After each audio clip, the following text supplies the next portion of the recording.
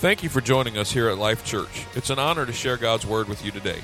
Our prayer is that you will connect with Jesus Christ as you hear His Word online. We'd love to have you visit one of our upcoming gatherings. For more information, visit us online at www.liferva.org or contact our church offices and we'll be happy to help you in any way that we can. Let's go now to one of our recent services where you can experience a life-giving message from God's Word. All of our men are like watering their mouths right now. They're so excited and they can't be here. So ladies, make sure you eat plenty for all of us. And it's going to be a great night. So make sure you're here for that. And that's a shameless plug for the women's ministry. But make sure you're here. You'll be glad you're here. Amen? And I can't wait to find out the good report and hear I hope they record because I'm going to listen in on what Sister Thompson says to make sure that I'm living right too. Amen. It's good to have everybody here today. Thank you for joining us in the house of the Lord. And I'm excited to be able to share God's Word with you today. Most of all, I'm excited to be in an exciting church filled with wonderful people who love God and are striving to be their best for Him. Can you say amen? Amen. My daughter's home this weekend, and so I'm excited to see her over there. And she brought a bunch of Liberty's finest in the row behind her, and so we're thankful they're here as well. And somehow they got their mom and dad to drag them out here from Powhatan. So we're thankful to have all of them with us today. It's good to have you here today. And thank you for worshiping alongside of us here at Life Church. My wife's birthday was this week. And I get to preach, so it's a good day for me to talk about my wife. Amen? Anyway, it's good to be here. If you have your Bibles, turn with me to Philippians chapter 1. Beginning at verse 1, verse 21, Philippians chapter 1, beginning at verse 21. Also, if you have the Life Church app, you can actually go into the sermon notes section of the Life Church app, and you can follow along and take notes in that. This week, we've got some fill-in-the-blanks for you right in there, and if you'd like to follow along using the app, you can do that. If you don't know what I'm talking about, make sure you ask somebody and get yourself a hold to the Life Church app. Philippians chapter 1, beginning at verse 21, it says, "For to me, to live is Christ, and to die is gain. If I am to go on living in the body, this will mean fruitful labor for me. Yet what shall I choose? I do not know. I am torn between the two. I desire to depart and be with Christ, which is better by far. But it is more necessary for you that I remain in the body. Convinced of this, I know that I will remain, and I will continue with all of you for your progress and joy in the faith, so that through my being with you again, your boasting in Christ Jesus will abound on account of me. Whatever happens, conduct yourself in a manner worthy of the gospel of Christ. Then whether I come and see you or only hear about you in my absence, I will know that you stand firm in one spirit, striving together as one for the faith of the gospel, without being frightened in any way by those who oppose you. This is a sign to them that they will be destroyed, but that you will be saved, and that by God. For it has been granted to you on behalf of Christ, not only to believe in him, but also to suffer for him, since you are going through the same struggle you saw I had, and now hear that I still have." Everybody say, same struggle. That's what I want to talk to you about today, the same struggle. I think most of you would agree with me that at some point in your life, you have faced some struggles. Some stuff that just seems to beat you up, to hold you down, to keep you from feeling victorious. Anybody with me? And there are some struggles that we face that seem to keep rearing their ugly head from time to time. You pray about them, you surrender them to God, you even celebrate the victory, and then time goes by and all of a sudden you go around a corner and there it is, that big old ugly issue staring you right in the face. Those ugly feelings come rushing back to the surface and you're facing the same struggle yet again. And the very thing that you thought you had overcome, you find yourself struggling against one more time. Right? Anybody ever been there? For most, the typical life pattern is that old struggles reveal themselves in new ways. Old struggles just reveal themselves in new ways. Our struggles, the things that you have historically got the best of you, seem to show themselves in different levels and at different stages of our life.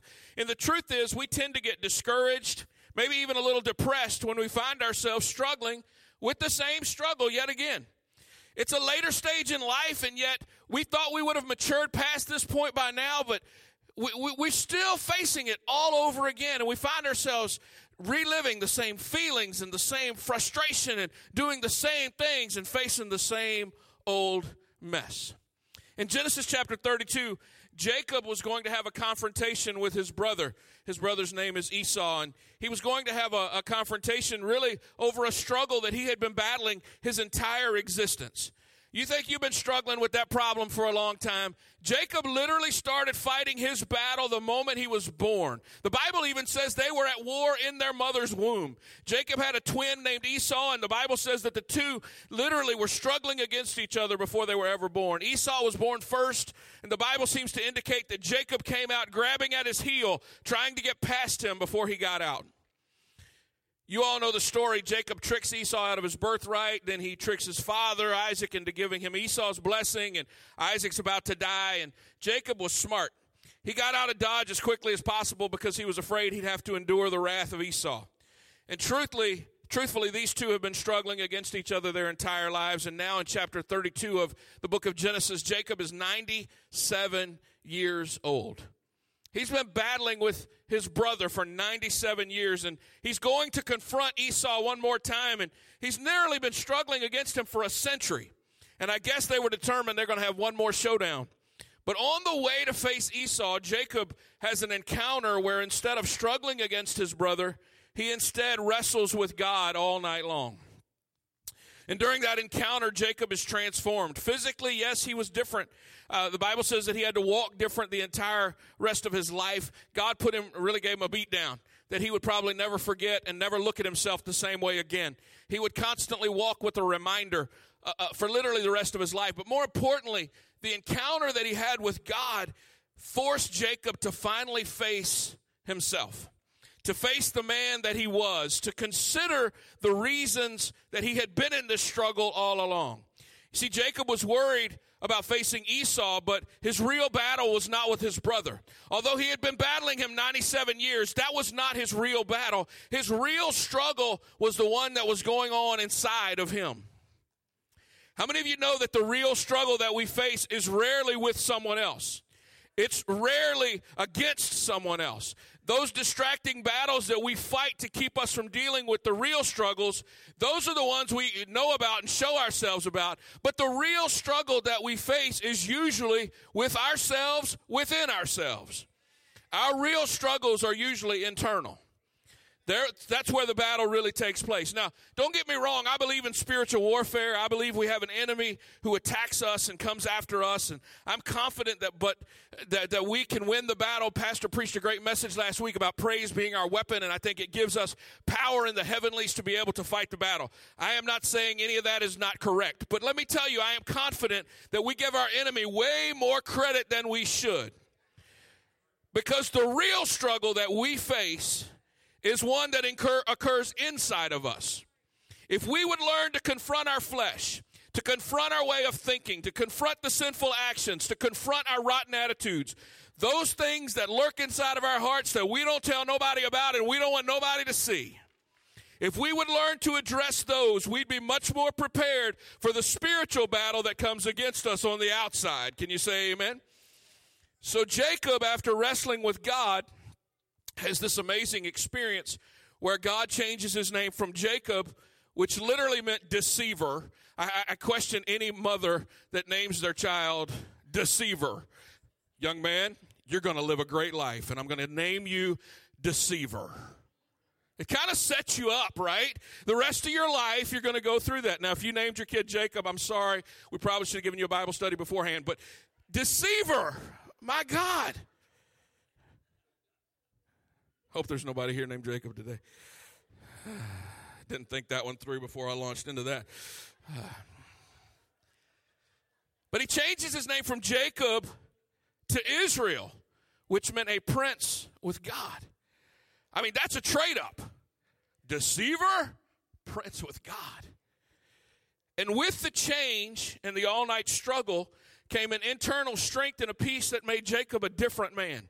So when he faces Esau, he finds out that his brother isn't even angry anymore. His older brother had completely, he was beyond it. He lived a good life. He didn't have need for all of this fighting and struggling.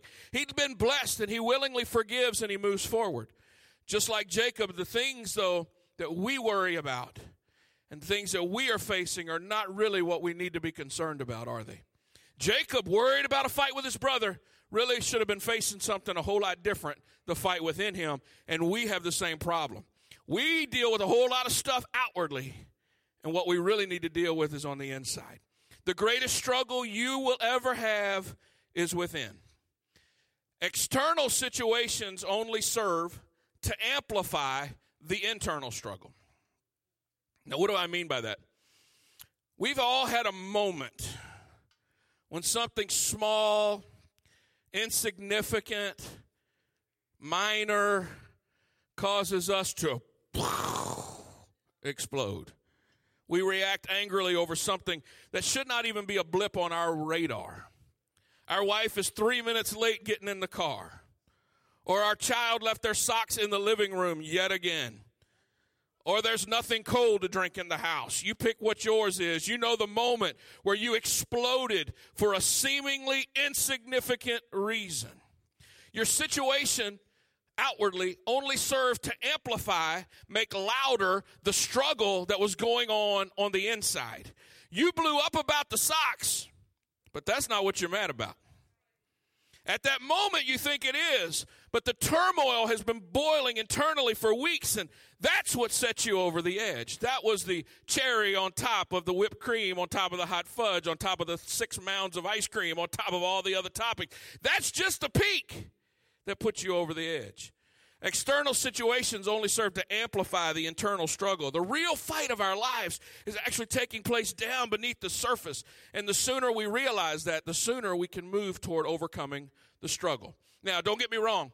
I recognize that some of us have faced some horrendous stuff, some external circumstances, some stuff that any normal person would be curled up in a fetal position and unwilling to even come outside. But you are here this morning, and I thank God that you are here in spite of the situation, in spite of the circumstances, in spite of what seems like you've had a really bad time. You're here, and I'm thankful for that. The grace of God helped you make it this morning, and I'm thankful.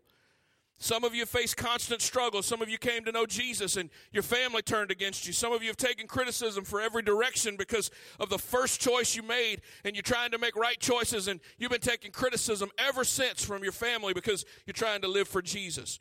I try not to listen to the critics, but the truth is we all hear the negativity at times. Can you say amen? And I don't care who you are, it hurts when people talk bad about you, doesn't it? But hear me today. Any external criticism that I have received has only ever damaged me to the level that my internal securities enabled it to do so. You see, a couple weeks ago, and this will be funny, but it's still truth, I was in the kitchen. One of the little girls in the church came up, started patting me right here. And she said, "You're fat." Now, was she lying? No. She was telling the truth. And I laughed with her. But when I went back to my office, it kind of hurt my feelings a little bit. Because she don't know how hard I've been trying to lose weight, right? She don't know that I've been really doing my best to try to eat better and do the right things. And it doesn't seem to work like it's supposed to. Like everybody else, man, they just weight drops off of them. Me, I sniff ice cream and weight pours on. Right? Somebody with me? All right, good. So she didn't know that would hurt my feelings. She wasn't trying to hurt my feelings. Matter of fact, she just probably thought, oh, he's like Santa, bowl full of jelly. But any external criticism can only damage me to the level that my internal insecurities enable it to do so. If I'm perfectly secure in who I am, that doesn't bother me the least, does it? I'm like, you doggone right I'm fat. Like it, love it, want some more of it, But that's not how I responded. Instead, I kind of went and sulked a little bit because she's right. And I don't like it. And I got to do more about it. And I know that's just a funny thing, but think about how many times you have received an external criticism and it ate you alive. Not because the person wasn't right, not because what they said was so bad, but it just revealed an internal insecurity that you were eat up with, that you don't know how to overcome, that you've been struggling with for a long time, that you have let beat you up and dog you down and just rip you apart. It just reveals, right, what's really going on the inside. Okay, so from our text this morning, from the book of Philippians, which I'll just tell you now, if you've been around here for long, you know the book of Philippians is probably one of my favorite books. I preached more from the book of Philippians in the last 10 years than probably any other book. Paul is writing to the Philippian church. He's writing this amazing letter about joy. And it really is an awesome letter that challenges us to find joy in any situation, to live from a position of joy. Yet Paul is writing this joy-filled letter from prison. If anybody's external circumstances dictated that he should not feel joyful, it was the Apostle Paul. And yet here he is from prison writing this letter exclaiming joy to the people that he was writing to. And he's kind of like on death row. And the passage that he begins with, Paul is unsure as to whether he's going to be executed or not, and as to which he would prefer. He didn't know if he would prefer to be alive or dead. And he's having an internal struggle because he says, to live is Christ, but to die is gain. In other words, if I live, I experience Jesus more now. But if I die, I get to be with Jesus. I'm a winner either way. And so he's struggling with this, to live or die. And the struggle of being in prison faces an uncertain future, giving Paul this amazing insight into the nature of abiding joy that can continue in spite of the circumstances that he found himself in. And I've said this before, many of our world is always coming to Jesus or coming into life, and they spend their existence trying to find happiness, right? That idea of what makes me happy. Happiness is great, but by its very nature, happiness is tied to happenings. So I am happy because things happen in my life that dictate me to be happy. But in Christ, we're not promised happiness. I hope that doesn't bust anybody's bubble today. In Christ, we were never promised happiness. But we are granted this amazing fruit of the Holy Spirit working in our life called joy. And joy is not happiness, because joy is not tied to external circumstances or happenings. Joy is tied to my relationship with Christ, because in his presence is fullness of joy. Paul writes Philippians to remind that despite our happenings, despite the circumstances, despite the struggle, we can have joy that comes from Christ. Ultimately, without the struggle of prison from the Apostle Paul, we don't know the beautiful book of Philippians. I heard somebody say recently, if Paul doesn't spend the majority of the latter half of his life in prison, we don't get 23 books of the New Testament, because he would have been out sharing the gospel with his mouth instead of spending some time writing the gospel in paper form. And so we're thankful today that Paul had to spend some time in prison, because without it, we don't have the books of the New Testament that he wrote. In Philippians 1, Paul's really being transparent about some internal struggles he's facing. He wants to be free. He has a calling to start churches, and yet his circumstances have him chained, and he's struggling with that situation. He should be advancing the cause of Christ, the kingdom of God, and yet he's stuck in prison. So he's sharing this message to the palace guard, and he's converting his captors at a very rapid rate. He acknowledges that there are those who have told him about people who are out preaching the gospel, and sometimes they're doing it with improper motives. And Paul says that he gets joy, however, even though they may be preaching for the wrong reasons, he gets joy out of knowing that the gospel is going forth, and for that he gets joy. And then he acknowledges this internal struggle between living and dying. If I die, I'm with Christ. That's a gain. But if I live, it's a plus, because I continue to gain spiritual fruit from my labor.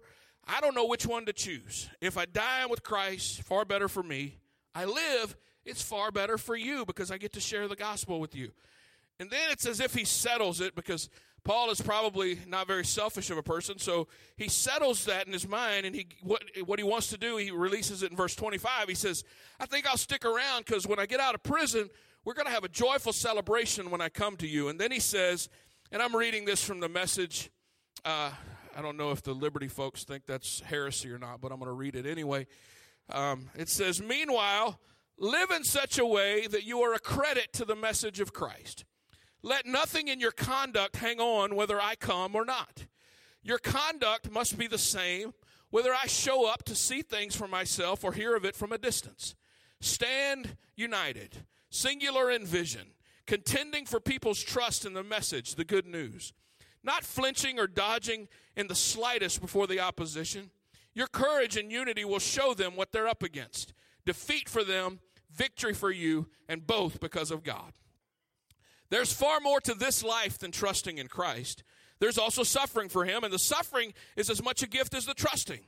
You're involved in the same kind of struggle you saw me go through, on which you are now getting an updated report in this letter. So Paul tells them to stand together, stand united, because they have the same struggle. What was Paul's struggle? We don't know. Some of it say it was the Judaizers, who were a legalistic group of believers who were insistent that every believer live based on the Mosaic law. Some say it was false religion. Some say it was persecution from Rome. The point is, we don't know what his opposition was, and it really doesn't matter. Whatever they were facing, Paul says, hey, you need to stand together, because the same struggle that you're facing is the same struggle I faced. The same struggle that your brother faced is the same struggle you're facing. The struggle that seems to be beating you up right now is the same struggle that I faced yesterday. It's the same struggle. Look across the room, look at your neighbor and tell them, it's the same struggle. Why was it so important for Paul to let them know, hey, you need to stand fast in one spirit, be united, stand together? Why? Because division and separation will always come. It is the trick of the enemy. He wants to struggle with us, and he wants to keep us in isolation. But God put us in a church family so we can struggle together. God doesn't remove the struggle, but he put you in a church family so you could struggle together. Think about how many times the Apostle Paul in his writings uses the terminology of unity. The word together fills his writings. He says, when you come together to eat, when you come together to pray, when you gather together, God has made us alive together. He has raised us up together. We will sit together in heavenly places. We are joined together, built together, knit together, striving together, be followers together, quicken together, live together, comforted together, assemble together. And if we stay together, one day we're going to be caught up together to meet the Lord in the air, and so shall we ever be together with the Lord. But there's one operative phrase there. We've got to do it together. The truth is we need each other, and we are bound together. The Bible describes this bond of love that comes together with Christians, cords that can be broken. And actually, that's not really true. Those cords can be broken, but they cannot be broken from without. They can only be broken from within. If we allow things to divide us, if we allow things to separate us, those cords come apart real fast. Nothing can separate us from without, but a lot of things can tear us apart from within if we let it. That's why we got to fight for unity. We got to fight for togetherness. We have to fight for one another. We have to love one another, care for one another, reach for one another, share with one another, support one another. Say amen or oh me, it's still the truth. We are doing this life together. I love that we used to have a banner right there, Pastor, that said life together. The situations that we face may be different, but the struggle is what unites us, and it is the same struggle. We are all in this together. That's why the message of Christ is universal. Our situations may be different, but his message appeals to the homeless as well as the mansion dweller. His message does not speak to your situation. His message always speaks to everyone's situation. His message is not lonely. It is together. It pushes you closer together. It is not meant for you to be isolated or lived alone. It is meant for you to do it together. We are all struggling with the same stuff. We're facing the same struggle. And sometimes it's difficult to struggle together, but I believe with all of my heart, if you do it, you're better together. We've been doing a freedom group on Monday nights, and I love gathering together with men and beginning to discuss things. And as we talk about some things, what I've discovered is the guy sitting across from me, he's struggling with the same stuff I'm struggling with, Pastor. Stuff that I thought, I'm by myself in this area. This one over here, he got the same stuff. We're struggling with the same things. We're all facing the same struggles. Again, the situations may be different, but our internal struggle is the same. 1 Corinthians chapter 10 and verse 13. I know some of us, we think nobody's ever had it as bad as me, but Paul just nips that in the bud because he says there is no temptation that has overtaken you except what is common to mankind. You are not alone in this. Not only are you not alone in this, and the rest of us are going through the same stuff, but then he says, but God is faithful. He will not let you be tempted beyond what you can bear, but when you are tempted, he will also provide a way out so that you can endure it. A lot of people read that scripture and think, well, God will never put on me more than I can bear. That's not what that scripture says. There will be times you will not be able to bear it, but when you are tempted that way, he will come alongside of you and provide you a way of escape. You haven't faced a temptation that's uncommon. We're in all this together. You know, it's easy sometimes to find ourselves intimidated by those that we think have it all together. Oh, Pastor, they don't understand me. I don't want to go to a group talk about stuff because people there don't understand me. They don't know what it's like to be me. They don't know what it's like to face my struggle. Really? Why? Because you think they drive a nice car now? Because they live in a nicer neighborhood than you do now? You weren't here when they were driving the beater that they had to push out of the parking lot just to get it home. You get intimidated because you think they have it all together. Our biggest problems come when we think too much. You weren't here when they were living in a bad neighborhood and struggling to keep the lights on. You perceive they got it all together right now, but inside they're facing the same struggles that you face. Their situation may be different right now, but it doesn't mean it was always that way. They face the same struggle. I think one of the biggest tricks of our enemy is to magnify our differences. Are there differences between us? Yes. To deny that there are differences is to be blind and naive and kind of insulting. There are socioeconomic differences, there are racial differences, there are generational differences, there are gender differences, geographical differences, political differences. There's lots of differences. And our world is constantly focusing on our differences to the point that we see all the isms, right? Racism, sexism, ageism, conservatism, liberalism, socialism, nationalism, Fox Newsism, CNNism, MSNBCism, Trumpism, Bernieism, Mini-Mikeism, on and on the isms go. And if we aren't careful, we will use them to keep us isolated and alone. And I'm just going to be real for a moment. All the isms give birth to people finding offense. And every word that comes out of someone else's mouth who doesn't fit their particular group. And now if the offense isn't blatant enough, we've got an entire new category of offense. Yeah, if you weren't overt enough in your desire to offend me, now we analyze your offensiveness on the micro level, and we call them microaggressions to further distance us and assume that we are striving to hurt one another. I was reading about this over the last week, and I don't mean to be insensitive, but there are some things that I have said that after studying for this, I thought, I can see how in my ignorance or in my lack of understanding, I may have said that. And while not meaning to be offensive or hurtful, I may have further advanced a stereotypical behavior that, while not intended, may have advanced a higher level of offense. I can see it.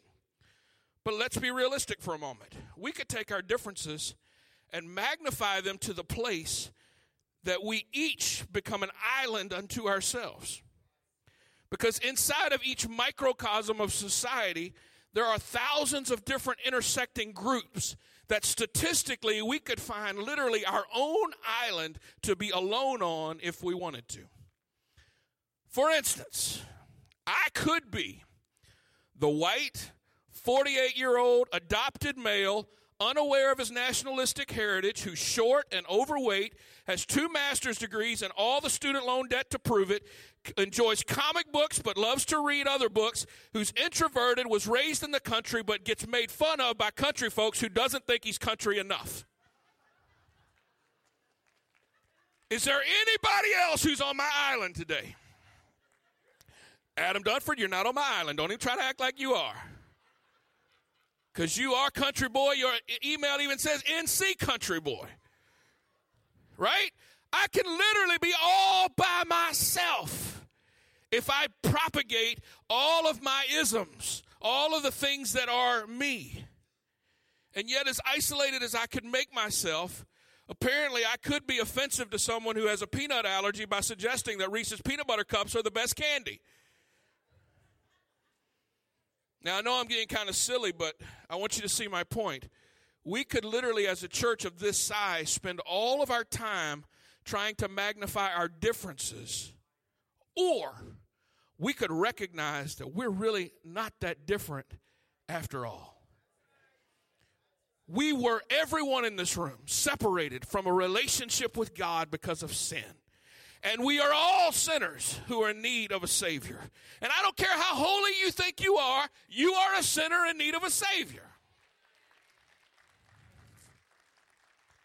And all of us, every single solitary one of us, was so loved by God that he sent his only begotten Son into the world, not to condemn us, but to provide a way of escape from the sin lifestyle that we were born into.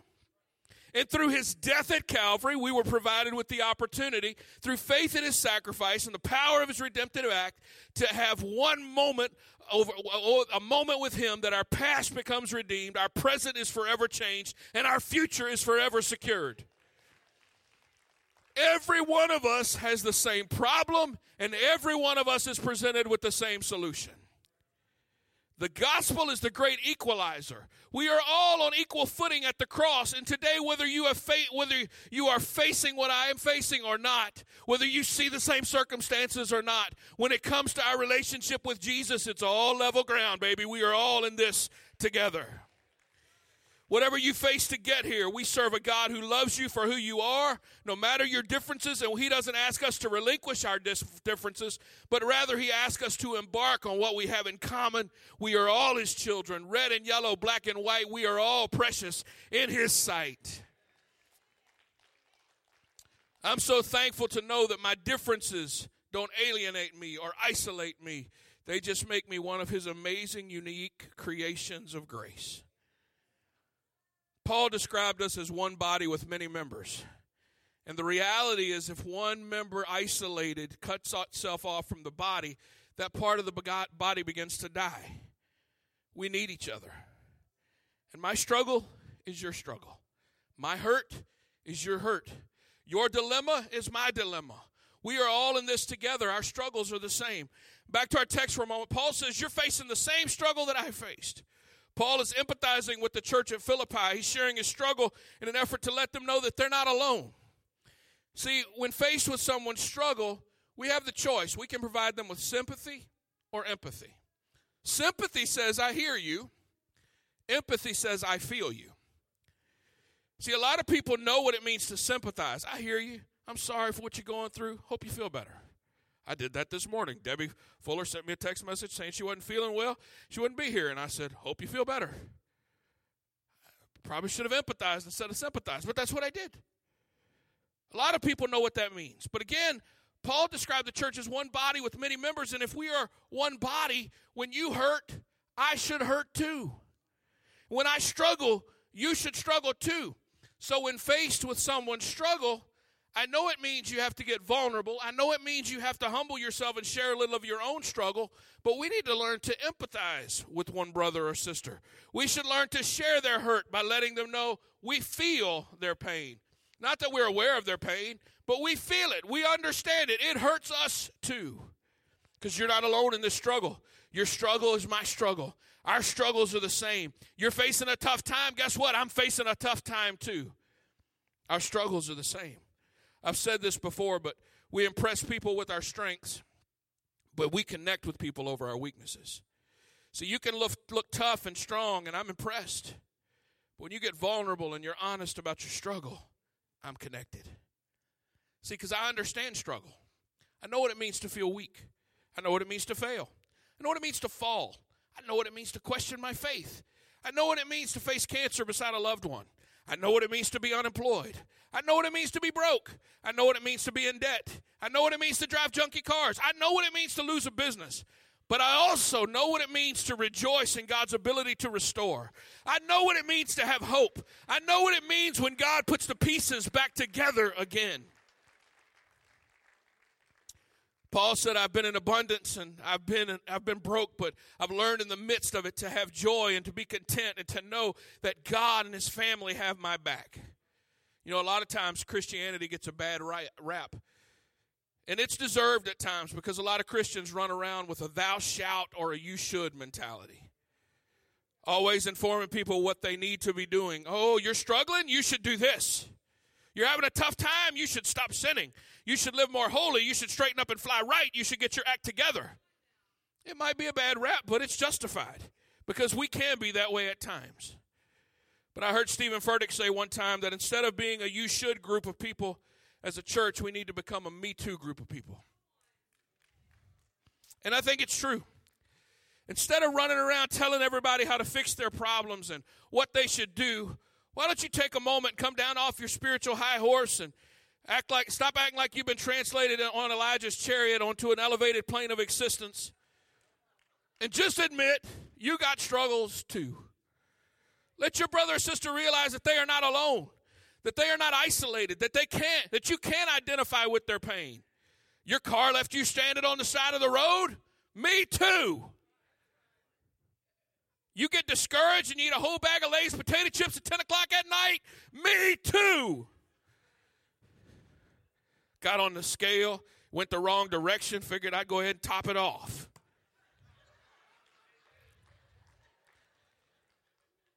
You yelled at your kids? Me too. You had an argument with your wife? Me too.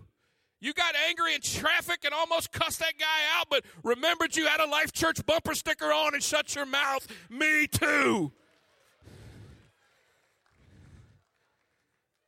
You sometimes question your faith? Me too. Sometimes you make dumb decisions that seem to haunt you the rest of your life? Me too. Brother Vinny, sometimes you have road rage and go crazy when people cut you off? Me too.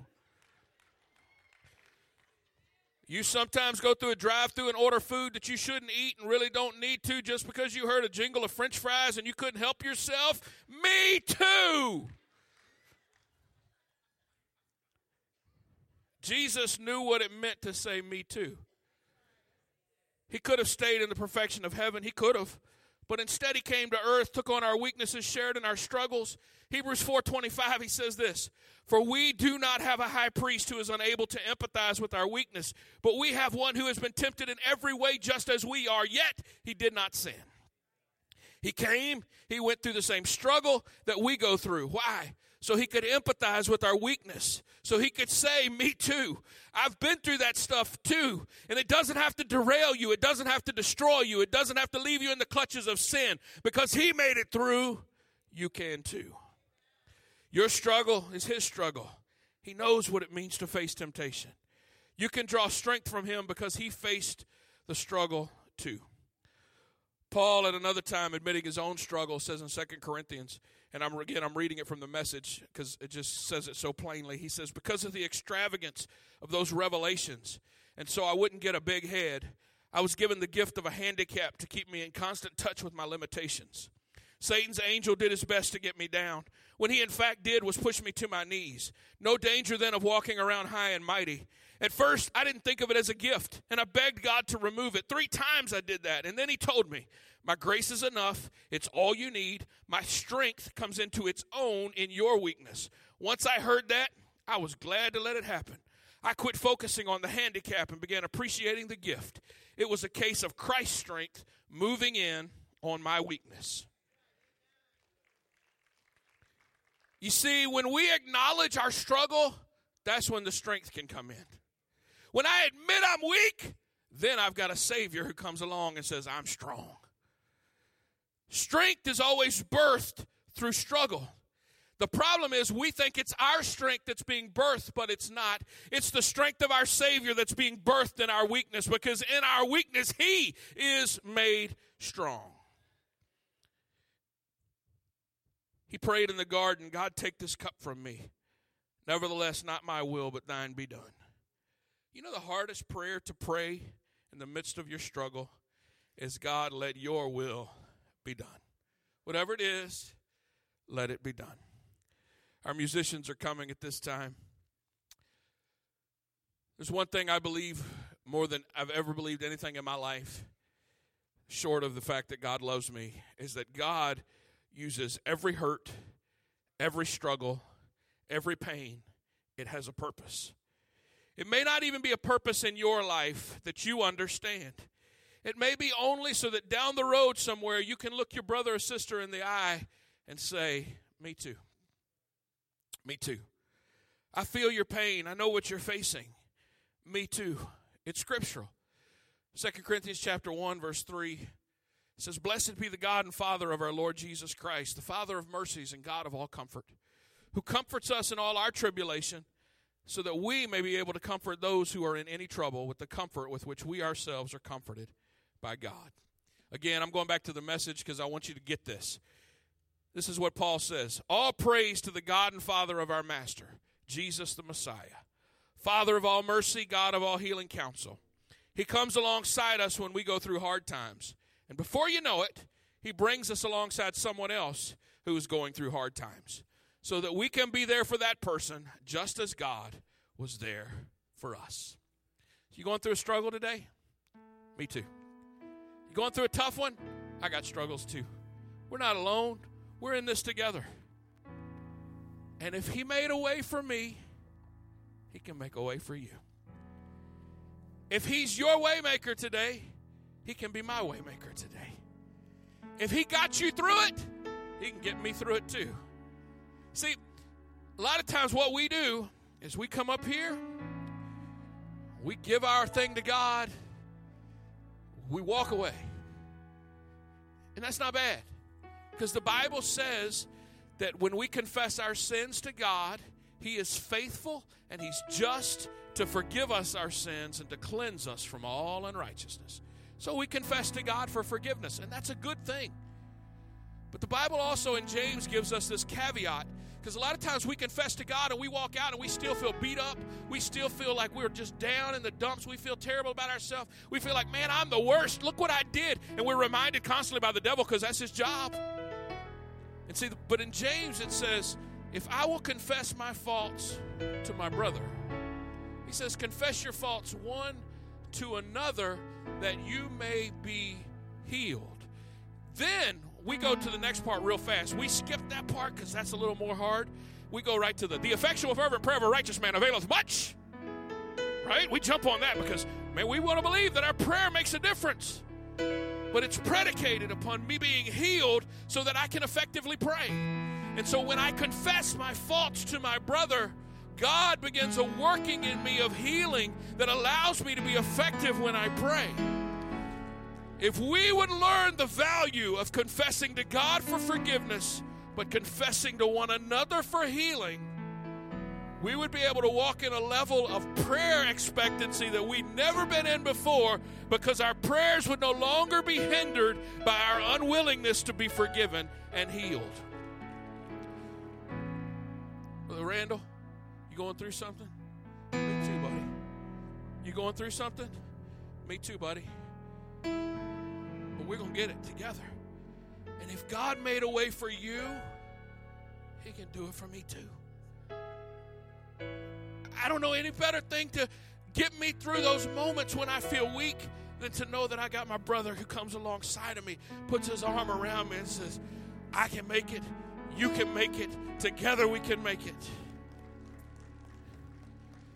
Pastor, there's this great passage, I think it's in Proverbs, maybe in Psalms, where the writer is describing people that are on a journey walking.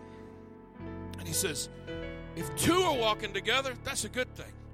Because if one is walking alone and he falls, he don't have nobody to help him up. One of Abby's friends over here, maybe two of Abby's friends over here, I think, maybe more than that, but I know two, Will and Caleb, that's right. They just ran a super marathon, a 50K, right? And if I understand the story correctly, Will was a runner, Caleb wasn't. And then Caleb started running with Will. Is that right? Is that sort of right? All right. Caleb started running with Will. And all of a sudden, Caleb became capable of running a super marathon because of the person that was pushing him alongside of him that he was running with, right? See, some of us are living our life isolated, and we're running the race all by ourselves. And we're wondering why we're falling down, and we're wondering why we're on our face, and we're wondering why we can't make it very far. But if we would just allow, through the confession process to one another, that we become accountable to one another, and we start, you know what? I'm going running at 4 a.m. You going to join me? Yes, I'm going to be there. We start having confession and start having this relationship with one another that binds us together. We can accomplish more together than we could have ever done by ourselves. So I'm going to do something different. You know that's me. I am different after all. My isolated island says I'm very different. I'm going to do something different. Today we're going to allow you to come as we always do. We're going to gather together in this front. But I want, if you really identify with anything I've talked about today, I want you to look across the aisle, look down your row, see somebody. Say, hey, let's go together. And I want you to fill this altar area. They're getting ready to sing Waymaker. And I believe with all of my heart that there's somebody here today. They need to know that God can make a way for them today. And I believe there's somebody sitting near that person who God has made a way for already. And they can instill faith in them by leading them down to this altar. And together we declare the goodness of God together. Can you say amen? All right, let's go. 1, I want you to come. Let's all stand. 2, it's not hard. It's real easy. You should know everybody by now that's sitting around you. You've been here for almost 75 minutes. You should know them. 1, 2, 3. Let's gather down to this altar real quick.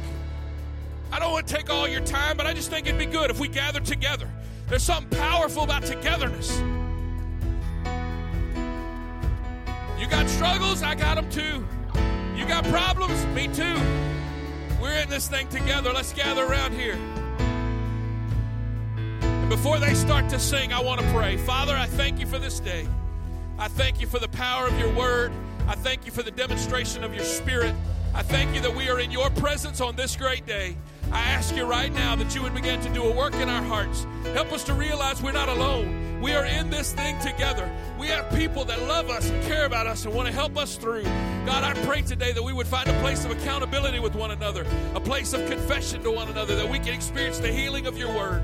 We thank you today, God. Do your perfect will. Make a way for someone today in the name of Jesus.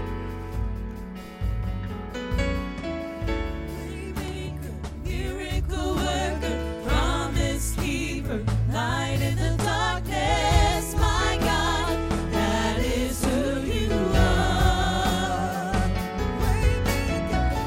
Waymaker, miracle worker, promise keeper. Light in the darkness, my God, that is who you are. Waymaker, miracle worker, promise keeper. Light in the darkness, my God, that is who you are.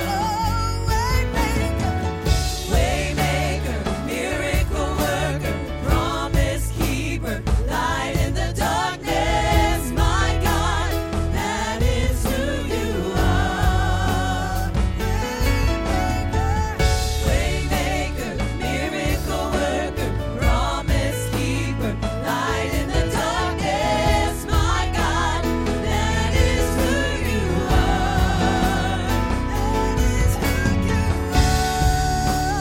That is who you are. That is who you are. That is who you are. That is who you are.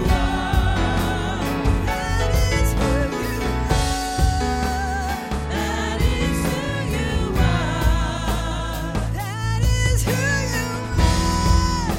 That is who you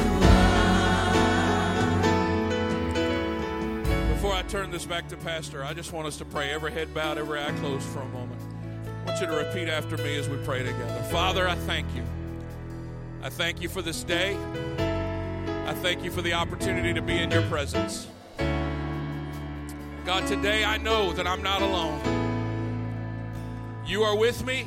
You never leave me. You never forsake me. You chose to leave heaven to come and die for me and restore me into relationship with you.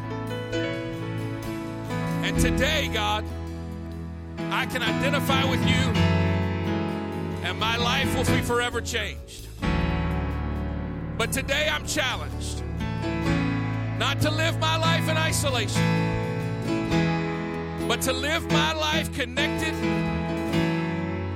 with someone else, to journey together, to walk through tough times, to share my faith, to share my experiences, to allow others to increase their faith because of what you've brought me through.